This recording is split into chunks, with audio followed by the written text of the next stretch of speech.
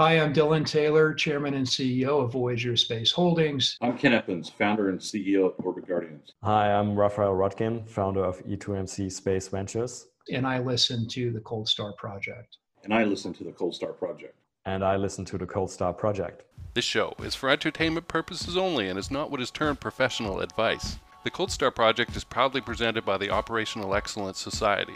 Cold Star Tech is a supporter of the OPEX Society, and Jason Canigan is a member of its board of advisors. Talk with us at Cold Star Tech to find out what we can achieve together with your Lean Six Sigma or Operational Excellence programs. And check out opexsociety.org to learn more. All right. This time, I'm super excited to introduce Mike Reed. Mike has a very unusual background for being in the space industry. He comes from the banking and finance world and had to learn a lot about the technical stuff, just like I did, and work his way into positions of trust and learn about processes and systems, and he's done an excellent job of that. He is now the manager of the International Space Station Business and Economic Development Office at the NASA Johnson Space Center. You try saying that 5 times quickly, right? so I'd run into him through networking, and I wanted to know, like, what is this role about? What constitutes a win in this area, right? And also, to me, most importantly, how the heck did you get into the role that you've got with non-engineering background? So, Mike, welcome. Mike, you have a non-engineering background like myself, or a non-science background. You know, we're not physicists in that. And yet, here we are in the space field. I think it would be valuable for people to hear your story. How did this happen? How did you get into the space field of working with NASA? Yeah, how did a guy that came out of the a finance degree from K-State, came out of ag banking, mortgage banking in the 80s, end up leading a team that's got engineers and non-engineers in the Space Station Program Office, right? That's one of those things that's not like the other. Back in the 80s, I was doing pretty well in the banking business, but I looked around and I saw folks twice my age doing exactly the same thing I was doing. And I knew I could not continue to do that, 25 or 30 years. So I went back to school and got a master's public administration degree, again with a financial management emphasis. And while I was finishing that program, I had the opportunity to go to NASA, Johnson Space Center, to do grad co-op tours. I did 2 of them back to back. And at the time, I had 2 kids under the age of 3, and my wife and I moved from Central Kansas to Houston on a 9-month internship. Okay. And I was basically going to dare NASA not to hire me permanent. And fortunately, they did. So I started out in shuttle program control, which it's a wonderful blend of cost, schedule, and technical analysis. It really played to my analytical strengths. And I excelled in that program office. About 6 years later, the guy that was destined to be the program manager for Space Station some years after this was getting ready to start the new research office under the Space Station program. And he wanted me to help him do that, to be his head of program control. And so I moved to Station in 96. So I've been in the Station program office since 96, which is way before First Element launch. And I did real-time ops. The guy was Mike Suffredini, who I'm sure you've heard of. I did real-time ops as an increment payload manager.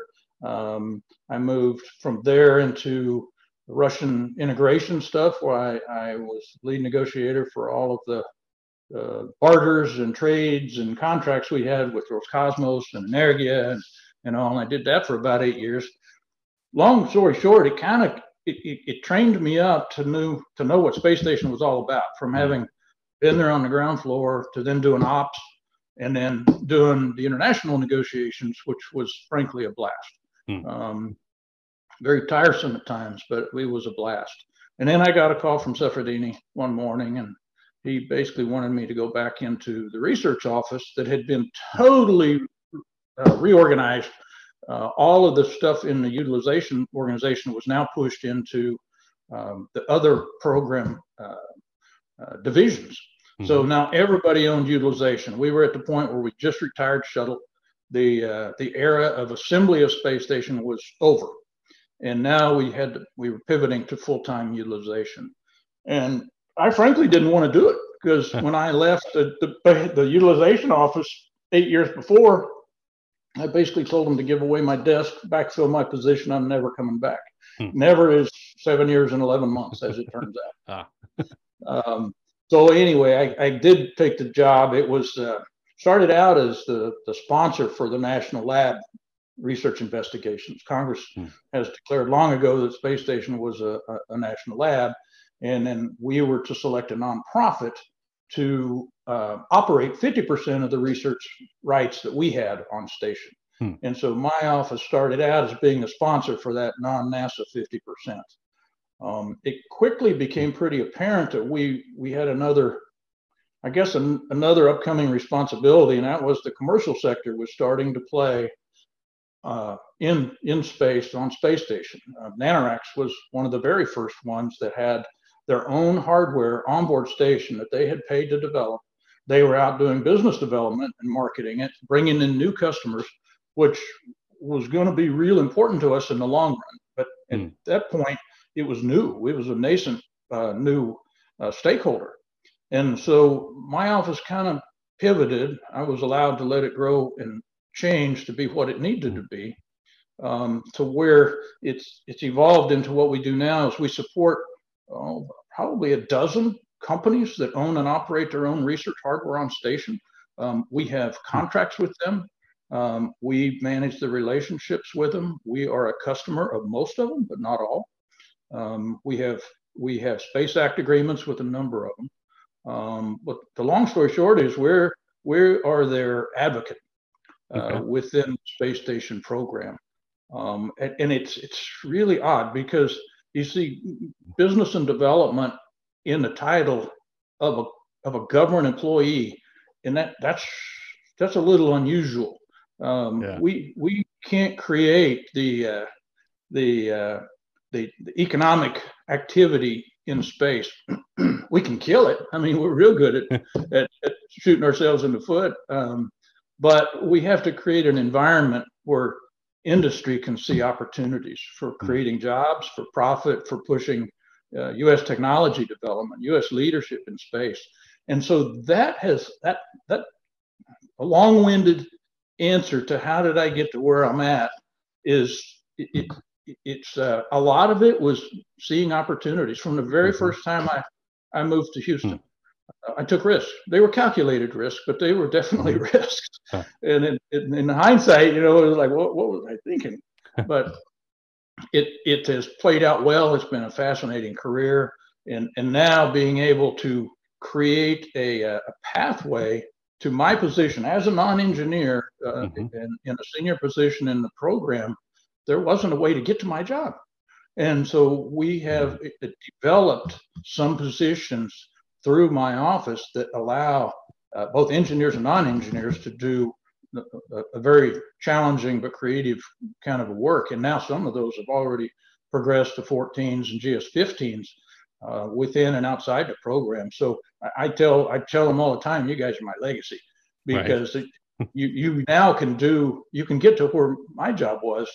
Whereas before, if I had retired several years ago, there would not have been anybody that was capable of stepping in. Now I feel pretty gratified to see all of the growth that my team has done. I mean, it's a striking team. It's the tightest team I've ever been a part of. So. Okay. Yeah, and that was very interesting. So coming in through finance and actually working in some operations, I know from past phone conversation you and I had, you were telling me the ISS negotiations with the Russians was quite pleasant.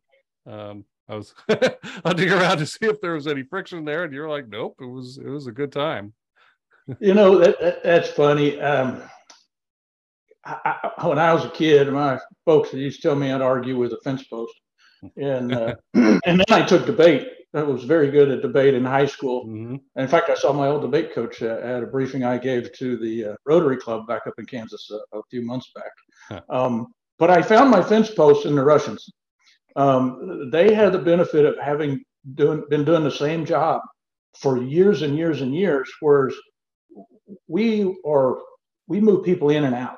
of the position. So by the time I had a half a dozen years under my belt with them, that's a long time for us. Whereas them, that's just getting started. You're not even leading the negotiation at 6 years, it may be 16 years. And so right then you're at a disadvantage, but it wasn't always enjoyable. But we did some fun things. A very long-term colleague of mine was doing some work in that same area, and I'd lean over and say, "Hey, Blake, I'm gonna say something, and I want you to make it look like it's the craziest thing you've ever heard, and do it openly." And so we did some things like that to get us over some humps that allowed it pushed back. I let them see my righteous indignancy sometimes, never pounded the table with my shoe, Right. or anything like that. But we got to a point where it wasn't all pulling teeth. The first 2 or 3 years, we were still learning each other. After that, it became pretty much simpler to get to billion-dollar deals where there's there's over $1 billion worth of stuff on either side of the border. It was a very unique time. But I still have very good friends over there now, and so even though I haven't seen them in a decade, it's that kind of a relationship. Yeah, that was fascinating. A little more detail there. I think we're used to seeing the ISS go by and spotting it and that, but we aren't used to really thinking about what's on it, in it, and the transactions around it. Right? That's very different, I think, for most people. So I'm curious about the scope of your responsibilities in the role. As ISS business and economic development office manager. As you just said, the words business and development in this role don't quite mean what they would in a commercial activity, right? So tell us a little bit about it. So I guess the simplest way to phrase it is I'm usually the first point of contact that some company might have if they were thinking about doing something on space station. Okay. They had the latest and greatest idea they wanted to run past somebody. My office is kind of the face of the agency for a lot of these kind of activities because we're uniquely positioned to be able to talk to not only what the capabilities of station are, but also what our interests are and in what is feasible on station, but more so from a business perspective. Okay. We can. I've always prided myself on giving quick notes.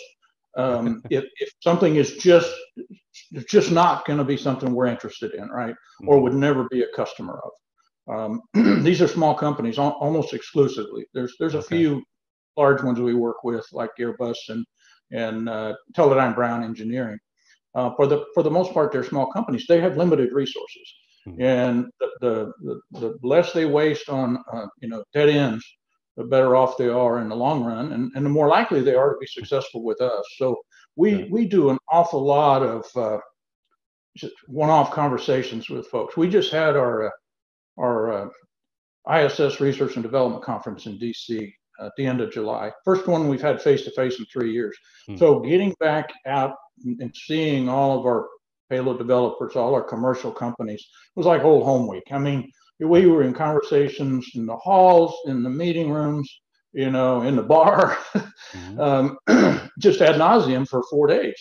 And you're equally riding a high, but flat out exhausted at the end of the week. But being able to be there face to face and have people bounce ideas off of you, spur of the moment, is a lot of what my office does. And frankly, it's fun because we get to meet a lot of people, and because we can help them, or at least tell them where they need to go, figuratively. Then that's a blast. And so that's a big part of what we do. We also have the day-to-day stuff. We're the owners of the contracts with all these commercial companies that are already doing business with us. And so we're fiduciaries of the government, just like we would want any other government employee to be. These are taxpayer dollars. And, we as a government don't always play on a level playing field because we're 100% subsidized. And so we try to make sure that our commercial partners are not getting squeezed by something that we're doing, the left hand of the government's doing to interfere with what the right hand is trying to do. But it did help us about 3 years ago when the agency finally adopted the strategic goal of commercializing low Earth orbit, creating a much broader commercial presence, not only in the research capabilities, but in the provision of other services, and especially in the provision of the destinations themselves. We have Axiom building a module or a set of modules that will attach to ISS. And then we have 3 other companies that are all building their free-flying platforms. We call them commercial LEO destinations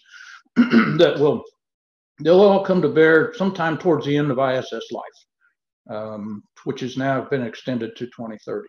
Okay. So we've got a runway. It's not long, but it's also not immediate. And we've all pledged that we will never do what we did with Shuttle again, which was in the program before the next, in this case, the Commercial Crew Program was ready to take off. We had a 7-year hiatus or an 8-year hiatus in there that was just horrible.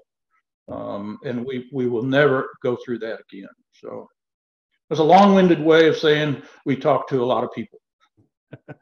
Okay, but about specific things, yeah. Let's take like a fiscal year. What constitutes success for you over that period? Would you look back on and go, yeah, we did our job. We did a really good job. So last year was a really, really good year. And before I tell you why, I want to tell you the things that are important to us. And that's year-over-year growth of commercial research, of commercial partners with their hardware on space station. But for a long time, we went through a period there where we weren't seeing the investment, the outside investment into this new space community. Oh, there was a lot of them doing launch vehicles and a lot of other things, satellites, CubeSats that don't, some of them were deployed from station, but they don't necessarily involve around station. This last year, we started seeing some money come off the sidelines, real money come off the investment sidelines. And we had, Alpha Space merged back into MEI to create Aegis. Axiom become a unicorn. They're over $1 billion valuation without having a stock issue. Voyager acquired NanoRacks. Redwire, a year prior, acquired Made in Space. So there's an awful lot happening that to us, it's a validation of all the things we've tried, and some of them went better than others, but we kept trying and we kept putting money in it. We had program managers starting with Suffredini, then through Kirk Shireman, and now with Joe Montalbano, that believe in, if we don't have other non-NASA users for space, then ultimately we're going to be the only store in the mall, and we get to pay all the overheads and all the operating expenses for this next platform. And that's not tenable. So seeing this investment capital come off the sidelines and start scooping up companies, it was a heavy validation for me of what we've done. And so that's major success. Job growth. Most of these companies have grown their labs, grown their offices and their labs 2 or 3 times in the last 6 or 8 years, which is phenomenal. They just keep growing and moving into bigger facilities and adding people. They're just showing all of our international partners, the Europeans, Japanese, Canadians, they're all look to us on how are we doing this commercialization stuff, because we started it way before any of them. And we've counseled with all of them because we want them all to be successful. This is not just a one country thing. ESA has come a long ways. JAXA has come a long ways in how they are trying to pivot to encourage commercial users. So all of that is success to me. Okay, excellent. Are there any particular companies that you've been working with that you'd like to call out as wins? Well, the ones I just did, but then also we've got Space Tango in Lexington, Kentucky. TechShot was another one that was there just across the line from Louisville in Indiana. They were just acquired by Redwire. They had a 30-year-old company that's done countless SBIRs, small business grants. Yeah. and very highly technologically capable, but also had some other commercial hardware on the station. So they got acquired. Space Tango they're about to move into their fourth set of, maybe third set of offices in maybe 6 years. But to see the job growth there is just really gratifying. And we try to get out at least every 18 months and get into our colleagues' shops to see what they're doing, have them show us that this is very open kimono for them. We are very much fiduciaries for them, and we protect their intellectual property. But they get to tell us how their business model is changing, what they see on the horizon, what they want to do, what their risks are. I've known over the years when a company was making half payroll. That's how close we are with these folks. When COVID hit, man, first thing we did was start looking at what milestones do we have that are partially completed under contracts that we can split and give them cash flow for the job they've already done. And we did for those first 2 or 3 months in spring of 20. I couldn't tell you how many contract modifications we did. And our procurement colleagues, they were right there step by step with us to do whatever we could to keep cash flow coming in, keep people employed. And we didn't have a single company go under, which I was really fearful of. All the work we put in over 6 or 8 years prior, all be undone in one dang pandemic. Right. We didn't lose a single company, and so that's pretty impressive, I think. Yeah, that's a great story. I had not realized how closely you were operating with them, so that makes me happy. We have to maintain a balance, right? Because we still hold it. They're accountable for the work, and they know they're accountable for the work, but that doesn't mean we have to do it with a ball bat. And so we really, after working with the Russians for so many years, then getting to work with U.S. companies, we were very successful even with the language barrier with the Russians. But then getting to come back and do something similar in the U.S. with promoting small businesses and commercial capabilities was that was a breath of fresh air for me. I mean, it's been a really fun job. Okay. Not too long ago, you mentioned the ISS plan extending out to 2030 for its life. I can remember not too long ago the wailing about it's going to end and we're just going to let it fall into the atmosphere and crash into the sea. And so to hear that is good. Do you think that as we get closer to 2030 and the thing isn't falling apart, that they're going to extend it out again? You mentioned some new modules as well. Yeah, the Axiom modules are intended to do two things. One is to leverage all of the infrastructure of the ISS. We had a competition to award one port on the ISS that could be freed up for new modules. But it means they don't have to have their power and data and propulsion and all of that capability with their first module. And they don't have to take forever to build it out like we did with ISS. So that's eventually going to separate though. And so at the point where we're ready to start deorbiting ISS, because those modules will be attached, we can move some research hardware that makes sense, interfaces, allowing, but we can move a lot of hardware off of space station that they might want to see continue on in their Axiom segment once it separates. The other three are going to be free flyers. The other three commercial destinations are free flyers that won't ever go to ISS. But yes, the answer to your question is almost certainly space station could be extended further. We did a structural life extension several years ago, an activity that wasn't the problem. Yeah, we see some minor cracks in the Russian segment in places, but those two segments are joined at the hip because we provide all the power and they provide the propulsion that keeps space station. The Russians provide the propulsion that keeps space station reboosted. And we've done some kind of technology development activities using Cygnus vehicle for reboost, and that was successful. It's not as efficient because of the location of where it's birthed, but you know, there's a lot of noise going on the Russian side right now, and we've never had the luxury of paying attention to that.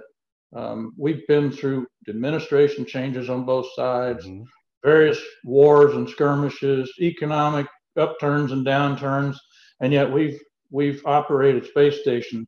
We've partnered with them on space station since '94, and we just don't have the luxury of paying attention to that kind of stuff because we've got mixed crews on board all day, every day. And so we hear this stuff, and it goes it just goes all over. It's water off the duck's back, right? Because we just don't have the luxury of being able to pay attention to that. Our relationship with the folks we work with over there is as strong as it ever was. That's excellent. Thank you for the detail, because you are much closer to the ISS news, right? Every day it impacts you than I am, or a listener, right, or a viewer of this show. We're interested, right? We're interested, we're paying attention, but we're not following it as closely as you are, obviously. Let's talk about private space stations. There's, been talk about that, and they will get some up there in orbit. You were just talking about some private modules in that. Is NASA expecting to simply be a customer of those, or do you expect that the agency will want to get involved in maybe some operating rules or something like that? That's a good question. We will have, I'm sure we will have some ground rules that because we're going to put our crews on board these stations. And so anytime we're going to do that, we want to make sure that it's a safe operating environment. That will be input to these companies that operate these platforms. We don't own any of these platforms, don't want to own them. We don't want to maintain them. We want to buy services. So what you said is accurate. We want to be a customer, but not the only customer. If we're the only customer, then we have failed in what my office is doing, and that is to develop non-traditional users. But yeah, we want at least 2 platforms, hopefully more. Like I said, we're investing in 3, the free flyers and the 1 Axiom on board station now, so that's a total of 4. We'd like to see them all be successful. Whether there's the depth of a market in low Earth orbit for that is unknown to us at this time. But we're doing the inherently governmental stuff now, the heavy lifting, which is let's invest in getting some of these on orbit, and then we'll see what comes next. But we fully we have committed to being a substantial customer, an early adopter, if you will. I don't really like anchor tenant, but in some ways early on we might be. But we are definitely going to be a heavy user of the services of these platforms for crew training, and proficiencies, for our fundamental and applied research, and most importantly for our technology development, advanced systems development, because we will never operate a life support system around the moon before it's had a lot of runtime on a space station or a commercial LEO destination. Fluids just operate differently in microgravity than they do in one. We're still learning how they operate in a lot of our life support systems. So, and this was after 20 years of operating space station. So we are always going to have a LEO platform. We just have to have others that need it as well. And so this is probably a good time to talk about one of the other big things going on in our office, and that is we have developed a portfolio of in-space, we call it in-space production activities, InSpot. It's in-space manufacturing. And we probably got 12 or 14 companies doing different things that, and at different levels of TRL, technology readiness levels, that if they're successful, they can be scaled. And that's where your non-NASA demand is going to come from. It's not going to come out from a one-off research from NIH, although that could be important if they do it regularly. But if we can get one or two things, we're doing exotic optical fibers, trying to pull fibers on board.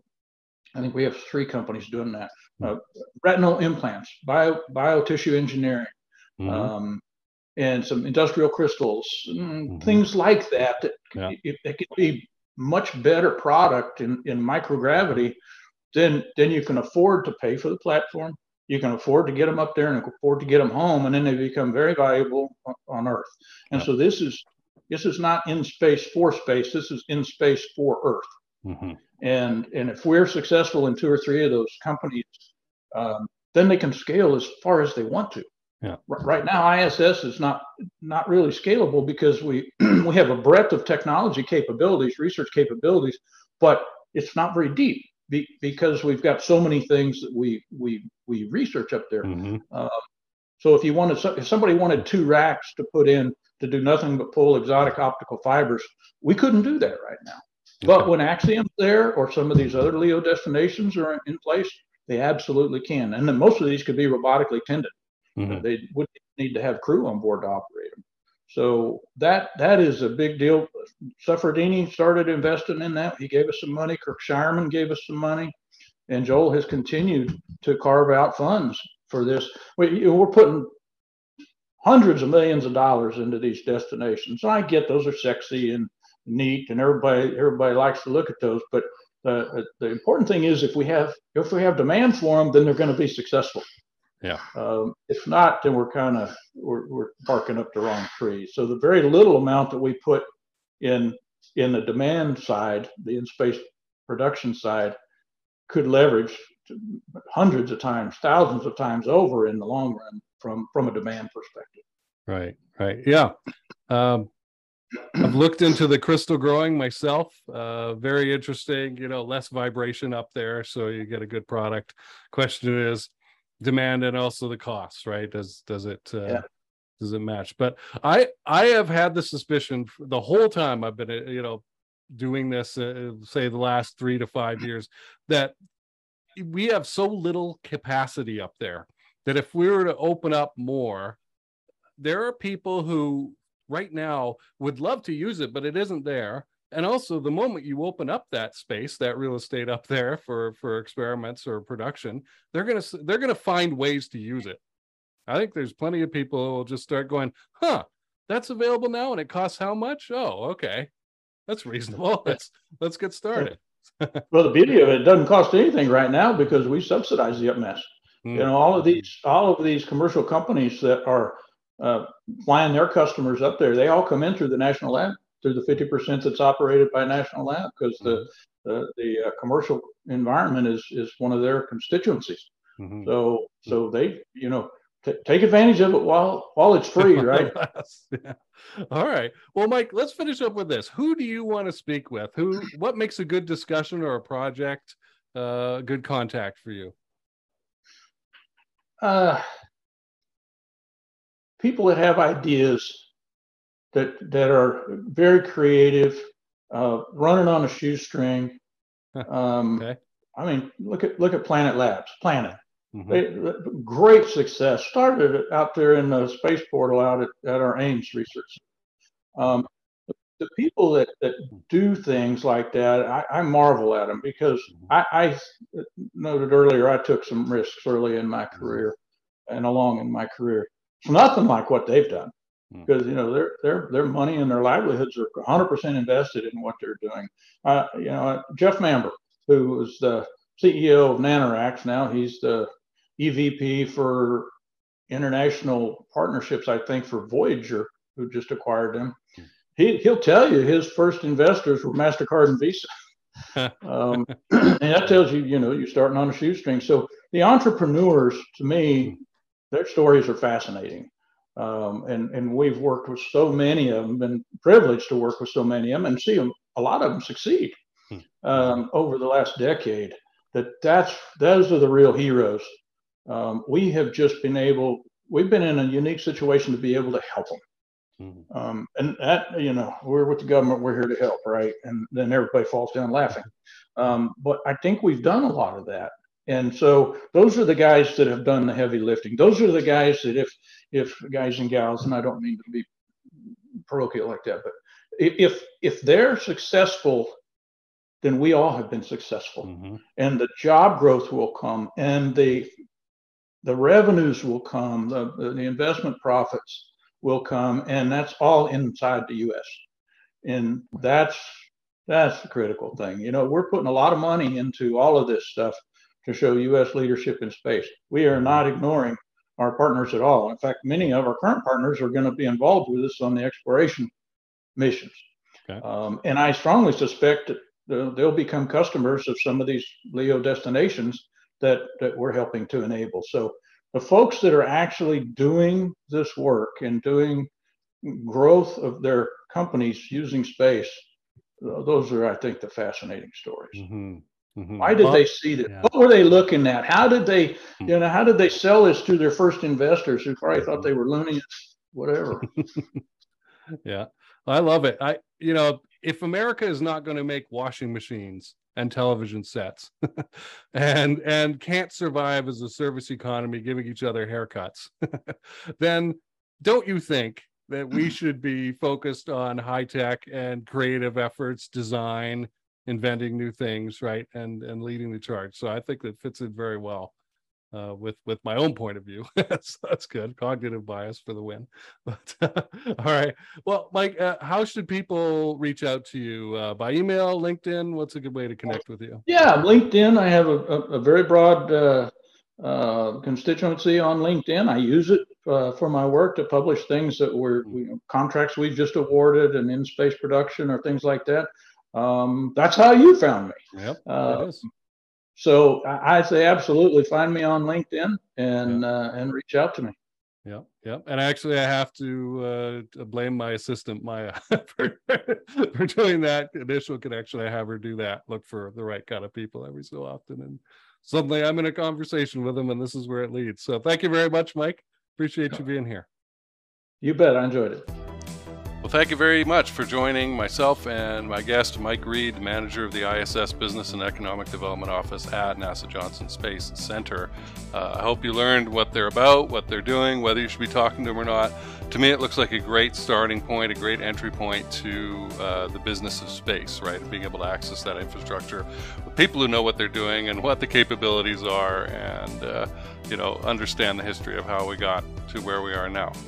I recommend also listening to the Houston We Have a Podcast interview. I'll link to that in the description below. There was a 2019 talk with Mike where he laid out some of the sort of the vision of what they're up to over there.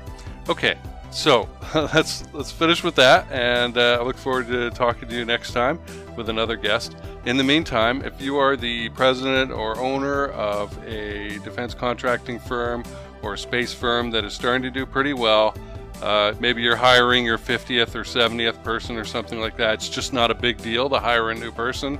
You've got your HR manual, you know how to set up another desk and another phone and stuff like that. It's not a scary decision anymore. The whole future of the company isn't riding on this one hire at this point. I'll bet you're noticing that there is a lot of tribal knowledge, and it's scattered around in your organization. And the problem with that is, you're going to find this out as you go forward, that having it in all these little cubby holes and rabbit holes here and there is not of much use to anybody, especially if that person who's got that knowledge, that tribal knowledge, leaves, retires, quits, and they're upset about something. I don't know what the circumstances are going to be, but that knowledge is gone forever. And so if something isn't written down, if it isn't documented, and I know that's a boring word, documentation for people, you've got to get over that if you want to grow your company.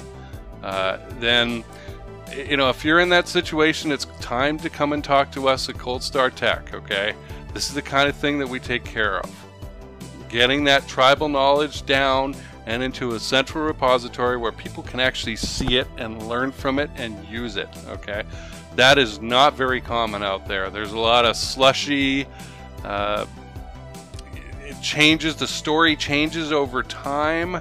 who the hero is of some big sale, let's say. That story can change over time, and the stuff that you thought you learned from it disappears, right? It's wrong, actually.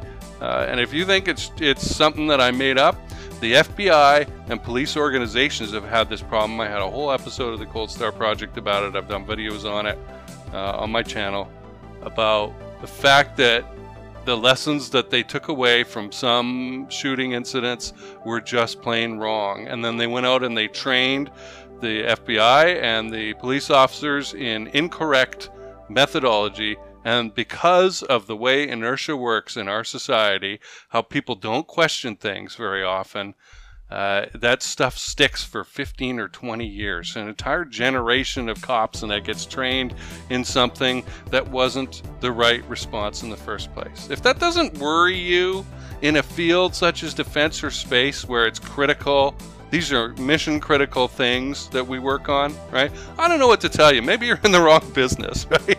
If that's the case, okay? Well, this is my podcast. I can say what I want. So if you're in that situation where you're getting to see that hiring people is not that big of a deal, but that tribal knowledge is scattered all over the place, and people aren't really learning from experience, right? And the lessons learned change over time, that's not good. That is what you need to come and talk to us at Cold Star Tech to figure out, okay? And I know it sounds really abstract. I've been banging this drum for 3 years now or more in the space industry, and most of the companies are little startups. They haven't got enough going on to hear it. It doesn't make sense. But there have got to be some defense contractors out there and bigger space companies. You're going to be listening to this and you're going to go, oh my God, I kind of know what he's talking about. It's not just some weird fantasy thing that doesn't apply to you because all you're interested in is your next bag of money. Trying to extend that runway, right? So you could produce something before the company dies. No, I'm talking about people who are well beyond that. Okay, you know how to get a hold of me. You go to the coldstartech.com website and you pick a time to talk with me, or you go and connect with me on LinkedIn. You send me a message saying, hey, I want to know more, all right? That's a lot. I'll talk to you guys soon.